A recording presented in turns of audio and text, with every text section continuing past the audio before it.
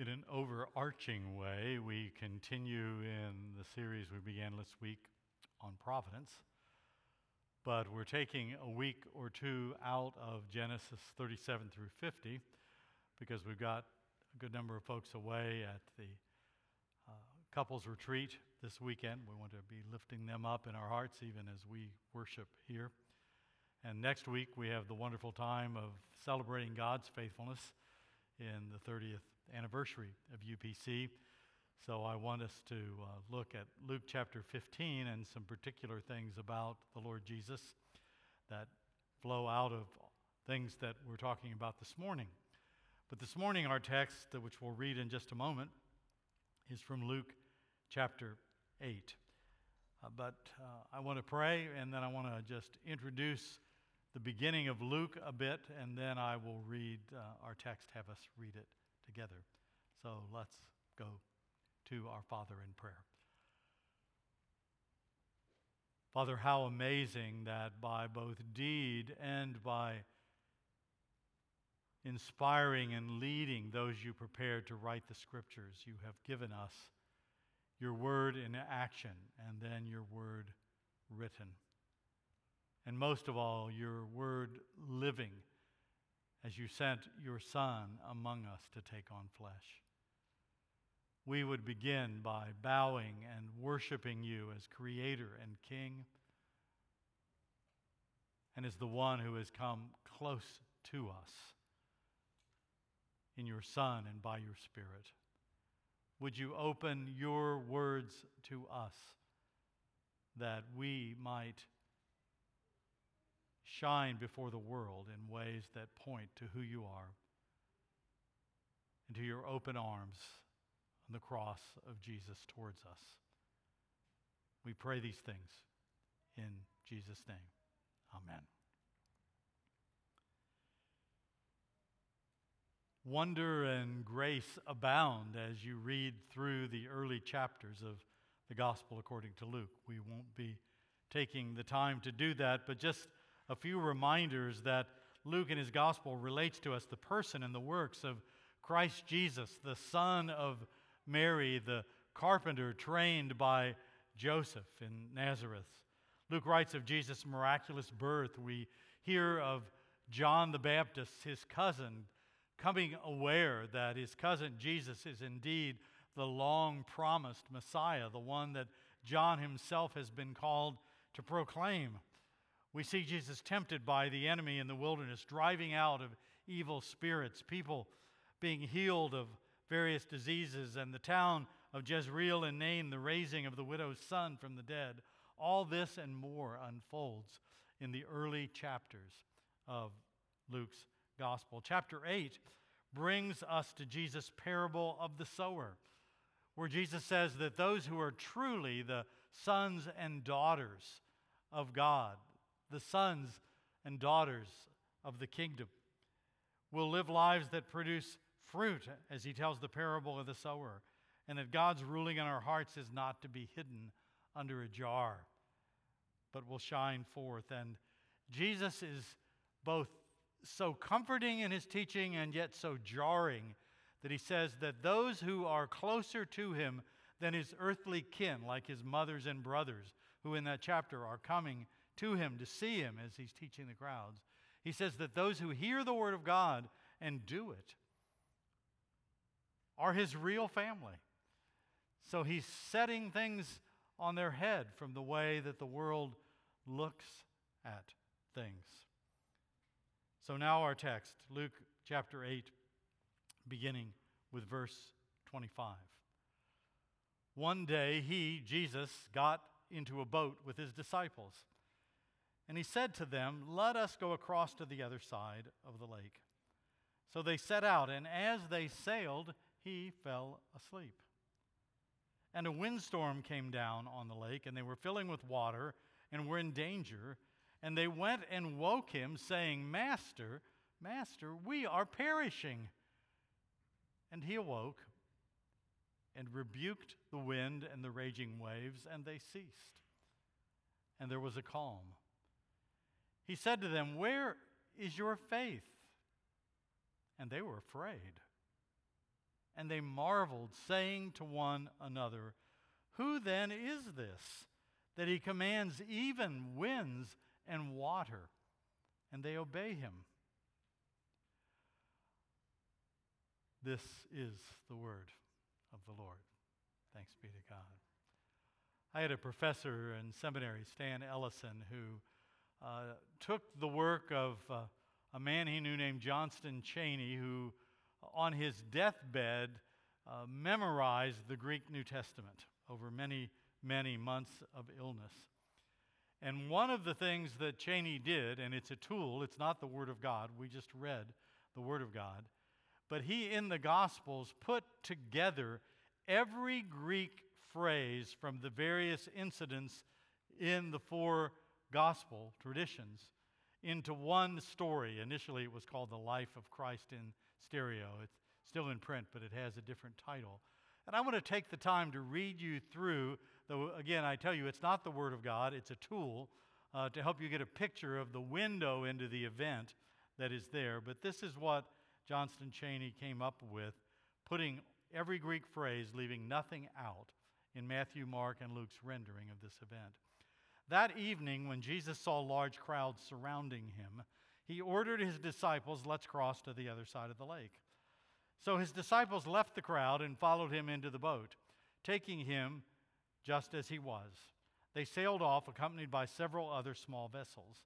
As they sailed, behold, a violent windstorm swept down on the lake. Waves began breaking over the boat, swamping it and placing them in grave danger.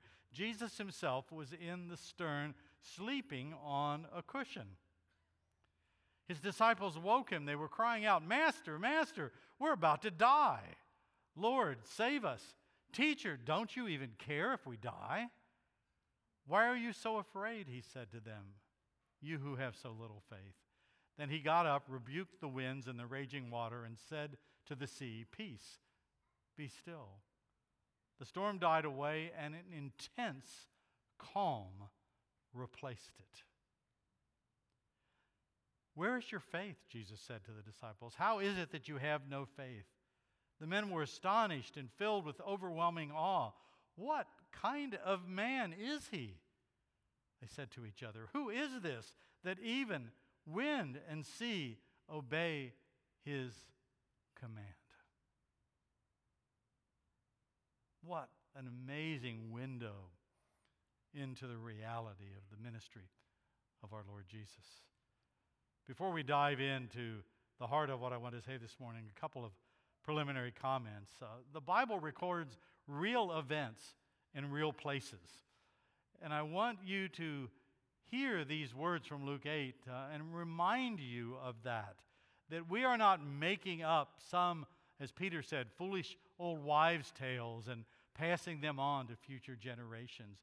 The Sea of Galilee in northern Israel is about 12.5 miles from north to south, about 7.5 miles at the widest point, east to west. And the lake's surface is about 700 feet below sea level. I found it quite eerie to be standing there and thinking about the Mediterranean Ocean not too many miles away that was 700 feet above my head, hoping that God didn't decide that was the moment to break a crack through to that lake. The lake's surrounded by high terrain on three sides. On the west, you've got the incredibly beautiful cliffs of Arbel that are an amazing hike. On the east, you've got the Golan Heights, where my late friend Yehuda Levy, as a boy, sat under a tree to warn his fathers and uncles as they rode the tractors in that bread basket of Israel in the fields as people were shooting at him from the heights of Syria up on those Golan Heights. And just about 30 miles to the north is snow-capped Mount Hermon, 9,200 feet above sea level at its peaks. And 700 feet below sea level, you have the surface of the lake. The rifts and ravines that cut down through those high places into that lake channel the cold air from the mountains and the hills. And a smooth surface of the lake within a few minutes can turn into the kind of storm, except this one was really different for the disciples, that our text describes. This terrain was home base for Jesus for a lot of his ministry. But if you've read the Gospels, you know that some of the disciples in those boats were fishermen. This is where they plied their trade. This was home turf. This is where they were comfortable. They knew the weather. They knew what could happen. Secondly, Matthew, Mark, and Luke, we read the combined account, give three different titles to Jesus and three different cries that are made out to him in this incident. Lord, teacher, master, master, save us. Don't you care we are perishing? We are perishing. And the critics of the Bible just love this kind of stuff. They say, you see, Jesus, we don't really know what he said, and the disciples, they weren't sure. They just kind of made it up or they adapted it to their purposes. And I can tell you the books I've got on my shelf, so many of them that speak this kind of nonsense. I say it's nonsense because of this. Have you figured out, just in listening to the text, that there was more than one disciple in the boat? In fact, we now know there were more than one boat. There was more than one boat. And when there is about to be a shipwreck and the boat is going under, even if these men are to be the elders of the church, they don't call a committee meeting and appoint a spokesperson. And that is the foolish implication of a lot of the critics of the biblical text. Do you think there was just one disciple talking and they were waiting their turn as the boat is finally about to go down? The Bible is true. Sometimes the gospel accounts differ because more was said than one of the writers recorded. Sometimes they differ because Jesus told the same story, a parable in multiple settings. And like any good teacher, and Jesus is the greatest of teachers, you adapt your story to the situation. You can trust the Bible. That message is brought to you by the author. Let's scrutinize this incredible event in the lives of our apostles. The heart of the passage is so easy to miss because some of us in Sunday school or VBS become so familiar with this text that we in our mind's eye see the choppy waves and the little boats and Jesus either asleep or standing up commanding. I remember walking for the first time when I was in campus ministry in Boston through the floors of the Isabella Stewart Gardner Museum on the Fenway Park area. And all of a sudden I turned a corner and here in front of me, before it was stolen a few years ago, was Rembrandt's painting that you could walk right up to and touch if a docent wasn't close. And I remember standing there just in awe of what he was able to picture, of the drama of that moment. But what's going on here? I want to suggest to you this morning that if you put this all together, Jesus deliberately led his disciples into a storm. He was training them. He was teaching them to be the leaders of the church. He got in the boat first, called them into the boat with him. And that's the first main heading I want you to think about, is that Jesus often teaches us as his disciples on our own turf. Some of the lessons that we most need to learn are learned on the ground on which we're familiar, because familiar ground, whether it's our work or our family situation or our church and the way that things are supposed to run, or where we think we've got it under control. But I want to say to you, when Jesus is around, things are never under our control. And there are things that he wants to teach us. These disciples had home port, Sea of Galilee. They'd fished at night before. They'd fished in storms before, but this time the water is in the boat instead of the boat in the water. I mean, as I think of this reality, I think, Bilge Pumps Incorporated could not have kept up with what was happening in the boat. Some of you may have seen years ago the miniseries The Winds of War. Herman Wouk, the author, wrote the novel about an incident in World War II when the first U.S. destroyers, we were not yet into the war, were going along with the caravans of ships that were taking aid to Great Britain as they were already in the heart of the battle against the Third Reich. And in the book, as Wook tells it, a Third Reich U-boat commander spots for the first time these U.S. destroyers. And he doesn't dare attack them without orders from Berlin because it could bring America into the war. And so he radios Berlin for permission. But guess what? The Fuhrer is asleep. It's the middle of the night. And none of the top brass in the German command and the Navy want to wake him up, and they dither. Should we wake him up? Should we not wake him up? And when the time comes that they finally wake him up, it's too late for the U-boat commander to do anything. I thought of that film in the book when I read this text. The disciples, I wonder when they thought about waking Jesus up. Lord, the wind's starting to blow. Oh, no, Master, keep sleeping. It's blown this way before. It's blowing harder now. We're having trouble staying on course. No, we got this, one of the other disciples says. But it finally gets to the place when the boat's about to sink. And they're probably bailing water for an hour after he stops the storm. And finally they say, Jesus, wake up, please, Lord, don't you even care? And I think the reason that they waited is that they know they're kind of the big cheese guys that are going to lead this thing, whatever it is that Jesus is creating, and they know they're supposed to have it together. I mean, after all, they're going to be the apostles, let alone pastors and elders of particular flocks, and pastors are supposed to have it together, right? Not supposed to have somebody ask for prayer requests for them before they get up in the pulpit to preach. I mean, that's not the way it's supposed to be, is it? This is not what they expected, but it was beyond them, and so they cried for help. Lord, don't you even care? This wasn't the way they thought it was supposed to be. Jesus had promised them the abundant life. They'd signed on for a blessing, and an abundance of water was not what they wanted. It was smooth sailing with Jesus. I mean, after all, look at all of the incredible things that he's doing. Lord, how dare you allow things into our lives that we can't handle? I mean, we're apostles. We got to have it together. But Jesus teaches us on our own turf. This time it's too much water. Another time it's too many fish. Sometimes it's too many people, not enough food, too much food, baskets full of food left over. Do you get the picture? Jesus is a boat rocker. Always has been, always will be. In the land of the status quo, Jesus will eventually be public enemy number one. Which is why a lot of people are interested in a vague God.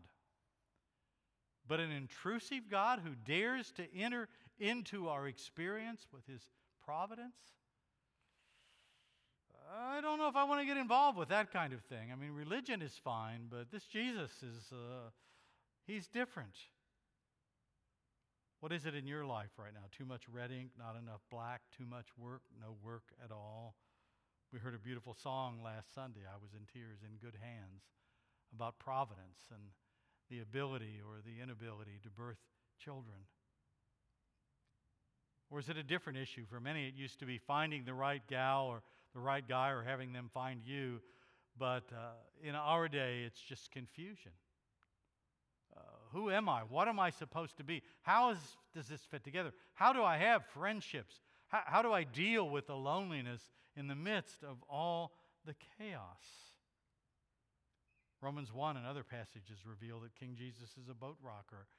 He sometimes lets us see the hurtful fruit of the bad choices that we make in our culture, that we might, in the midst of the storms, finally cry out to him and ask him to wake up. I have a friend who says that God often greases the tracks that we choose to run on. That's a good application of Romans 1. You want to try it that way, God says? Be my guest and see what happens. Self-made men and women, product of unskilled labor. And finally, we cry out and say to Jesus, wake up.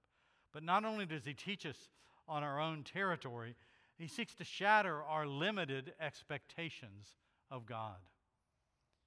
He teaches us on our own turf, but he wants to shatter our limited expectations of God for what's going on and supposed to go on in our lives.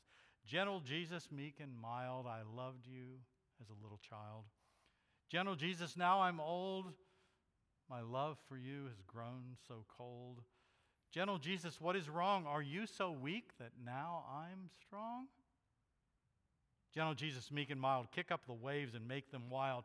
Kick up the winds and blow me down that I might crown you with a kingly crown. You see, it often takes a storm. That's not great poetry, but it makes the point.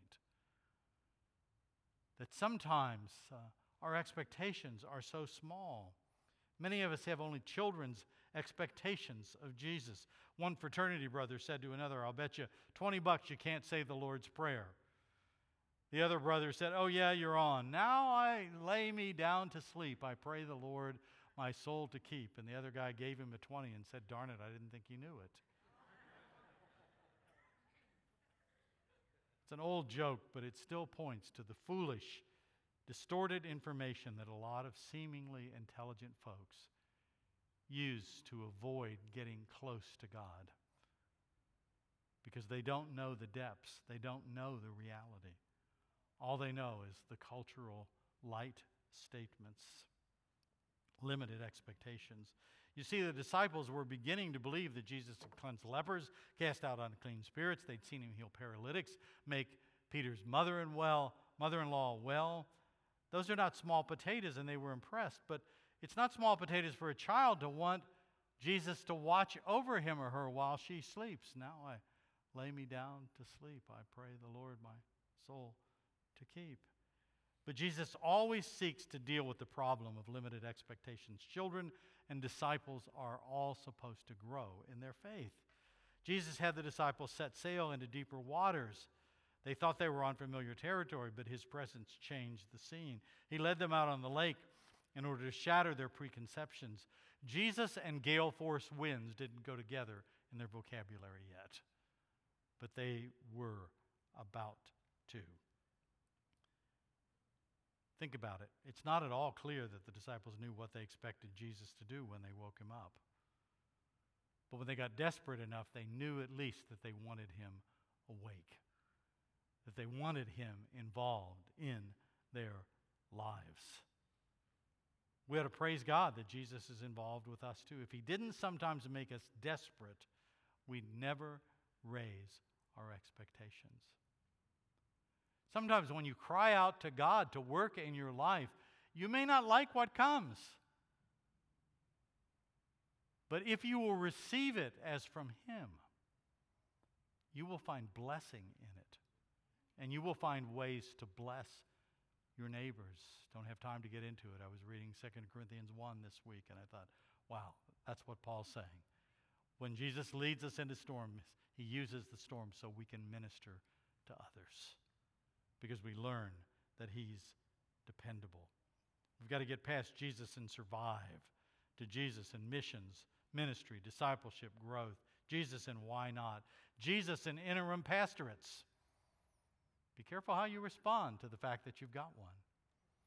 Not because I'm so wonderful, but because I'm daring enough to believe that God has something wonderful for us together that can take the best of what UPC has been in the past and add things to it we have never thought of. And that this time to slow down and take a look at who we are can be really important. Do you realize that Jesus wants you to depend on him even more than he wants things to run smoothly? Did I just say that? Some of you are having struggles. Is it your marriage? Jesus wants your attention. Is it your children, young or adult? Children, are you struggling with your parents? Jesus wants your attention. Is it your body, your health? Jesus wants your attention. Since you were asked to pray for me, let me tell you something. Had some surgery back at the end of June. Went very well, but I'm dealing with complications. And a week ago Wednesday, I had nephrology tubes inserted, kidney tubes, drains, to finish dealing with some complications. Friday, they had to replace one of the tubes, which had a leak in the external apparatus. The doc told me the replacement minus the prep and all the stuff that goes on, 1 to 2 minute fix. Wrong. I didn't understand all that the interventionist radiologist was saying to his colleagues there as I'm under this little oxygen tent with local anesthetic. But just before he asked if he could give me more anesthetic, I got it that the internal part of the original tube that he was removing was shaped a little more like a pretzel than the loop that it was supposed to be, and that one of my ribs that Adam didn't give to Eve was somehow in the way. I remember that much of the explanation. That's enough detail. I got through it, but I was in the moment and am very glad that Jesus is my captain. That I ride in his boat, not that doctor's boat. The doctor just doesn't know he's in Jesus' boat when he's around me. But I want everybody to come to see maybe they're in Jesus' boat. That's part of what it means to be witnesses as we live out the life. You don't need to ask if Jesus wants to be involved. A lady disagreed with a godly preacher one time. He said we ought to take everything to God. She said we should only take the big things. He thought for a moment and very gently said to her, "Madam, what in your life could possibly be big to God?" Ugh. God does not mind our taking everything to him. We cry out to him with the smallest need and the biggest need because he's our Father.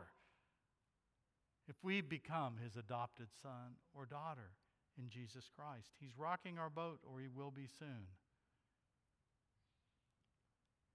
Teaches us on our own turf, shatters limited expectations, impresses us with the absolute priority of faith. The first sin rebuked in the Gospel of Luke, unbelief. That means something. The first time someone gets rebuked, it's Zechariah, the father of John the Baptist. The archangel Gabriel comes to him and says, "You guys are going to have a baby."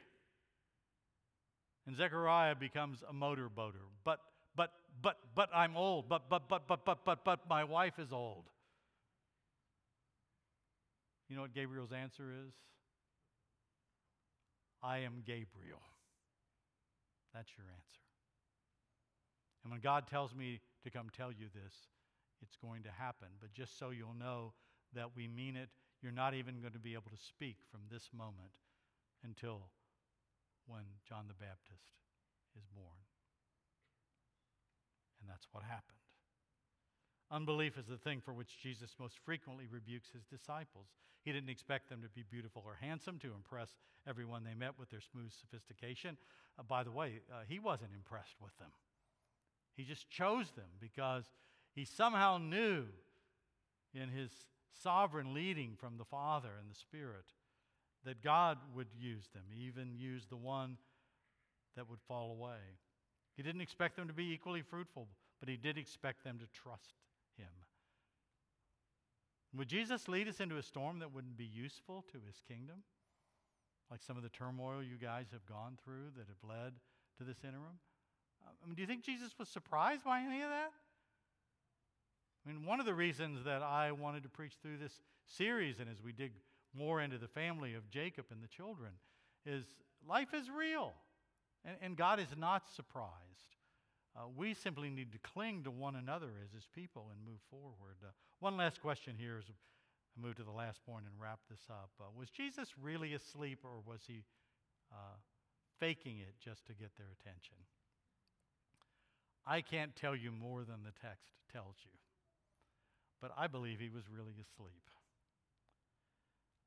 He knew his Father. He knew Psalm 121, "He who watches over you will not slumber. Indeed, he who watches over Israel will neither slumber nor sleep." I had an incredible season of mentoring in my life in Boston. Frank Jean, Shanghai-born Chinese, taught me so much. He was such a godly leader. And he was often very busy and very tired, and I learned from him that sometimes at night he'd just put his head on the pillow and say, "Father, I am very tired. I'm going to sleep now. You stay up." Don't you just love that? Father, it's not going to get better because I stay awake another 10 hours.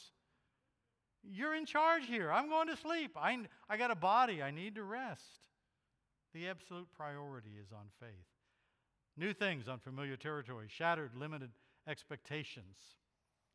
The absolute priority of faith. But most of all, Jesus leads us into storms that we might just utterly marvel at his divinity and his power. The point of the text is not simply that Jesus can calm the wind and the waves. The text says the point. Who is he? What kind of a man is it that can do these kinds of things?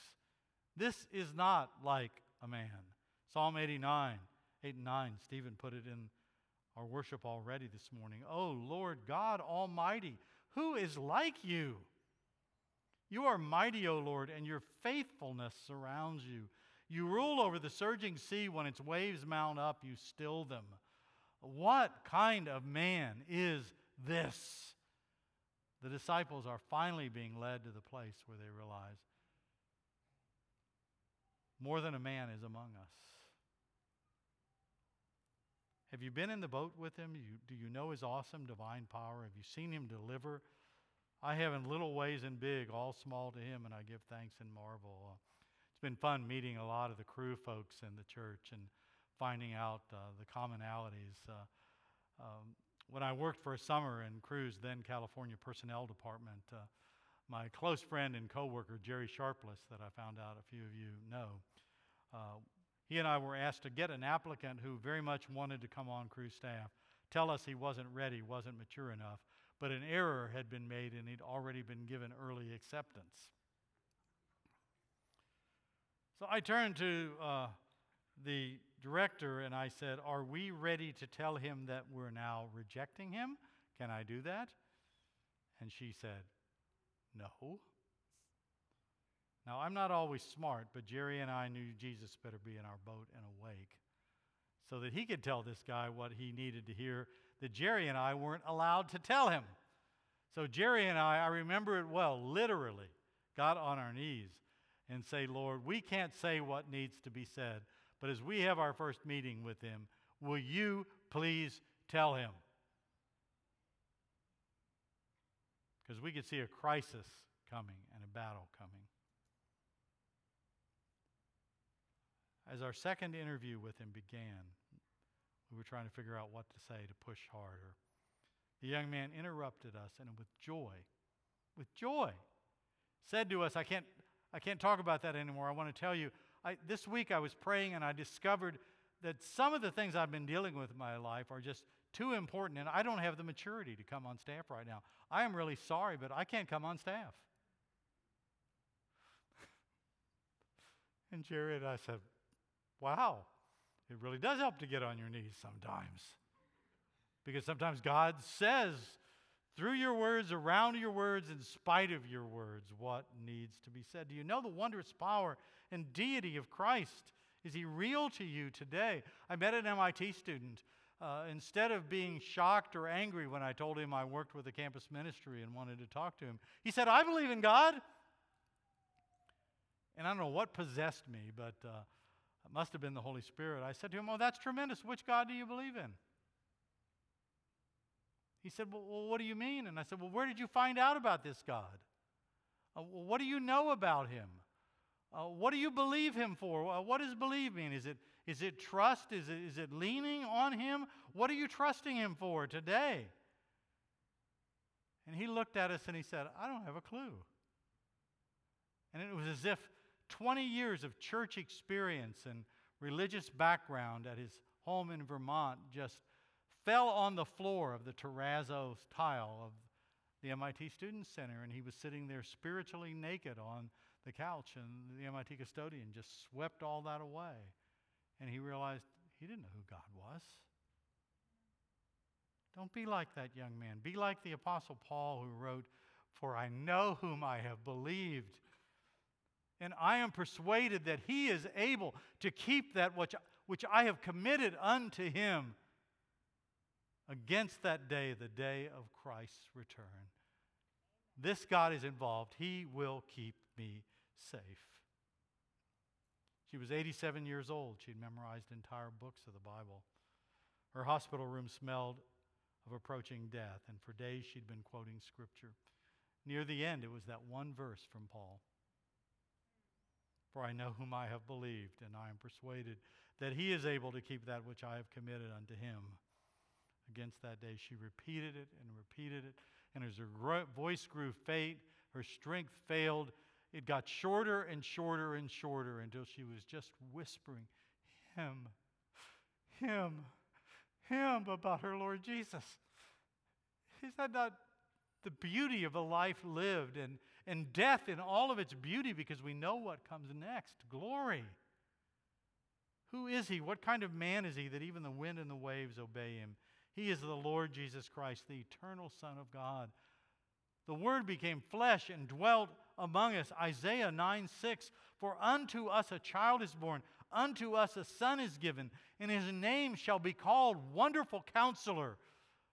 Don't miss that term. That's like the guy that's with General Grant in the Civil War, who's helping him make his war plans. The Wonderful Counselor who sets the strategies for what needs to come and what needs to happen. He is the Wonderful Counselor, the Almighty God, the Everlasting Father, the Prince of Peace. No vain God. He is the Eternal King, Christ Jesus. Now unto the King eternal, immortal, invisible, the only wise God, be honor and glory forever and ever. Amen. It's all about him. May that be true not just today, but on your dying day. We ask it in Jesus' name. Amen.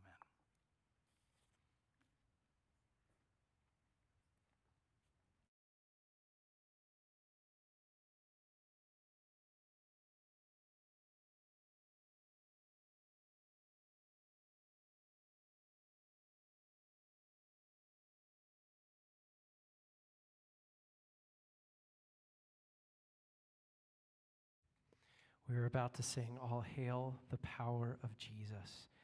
Crown him Lord of all. This is an opportunity to respond to the Scripture by placing our trust in his power and the fact that Jesus is Lord of all. Please stand with us.